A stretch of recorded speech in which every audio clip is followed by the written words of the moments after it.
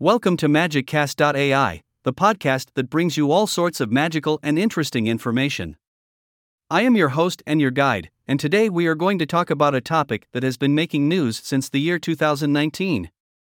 Yes, you guessed it right, we are going to talk about none other than Corona beers.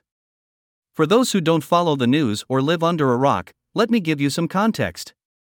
Corona beers, which is a Mexican brand of beer, has nothing to do with the current pandemic. It got its name from the sun's corona, and it's been on the market since 1925. But despite the beer's unique branding and flavor, it has received some backlash due to something completely outside its control, the COVID-19 virus.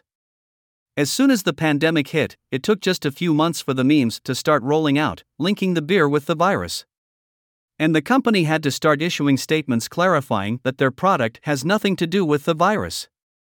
It's like saying that Skittles candy gets the blame for causing cavities. Now let's talk about how this backlash has affected the beer's sales. Despite the controversy and the hilarious memes, the brand sales haven't taken a huge hit like some people predicted. According to the market research firm IWSR Drinks Market Analysis, the brand's sales have only fallen by around 4%. Not bad for a beer that has nothing to do with the virus and is in no way responsible for causing it. If anything, the pandemic might have helped its sales by making it more recognizable around the world. So, what have we learned today?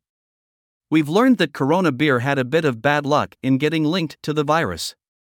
But in reality, it's a good beer, like any other Mexican lager, and definitely worth a try. And who knows, you may start a new trend by having a Corona beer without being in danger of catching the virus.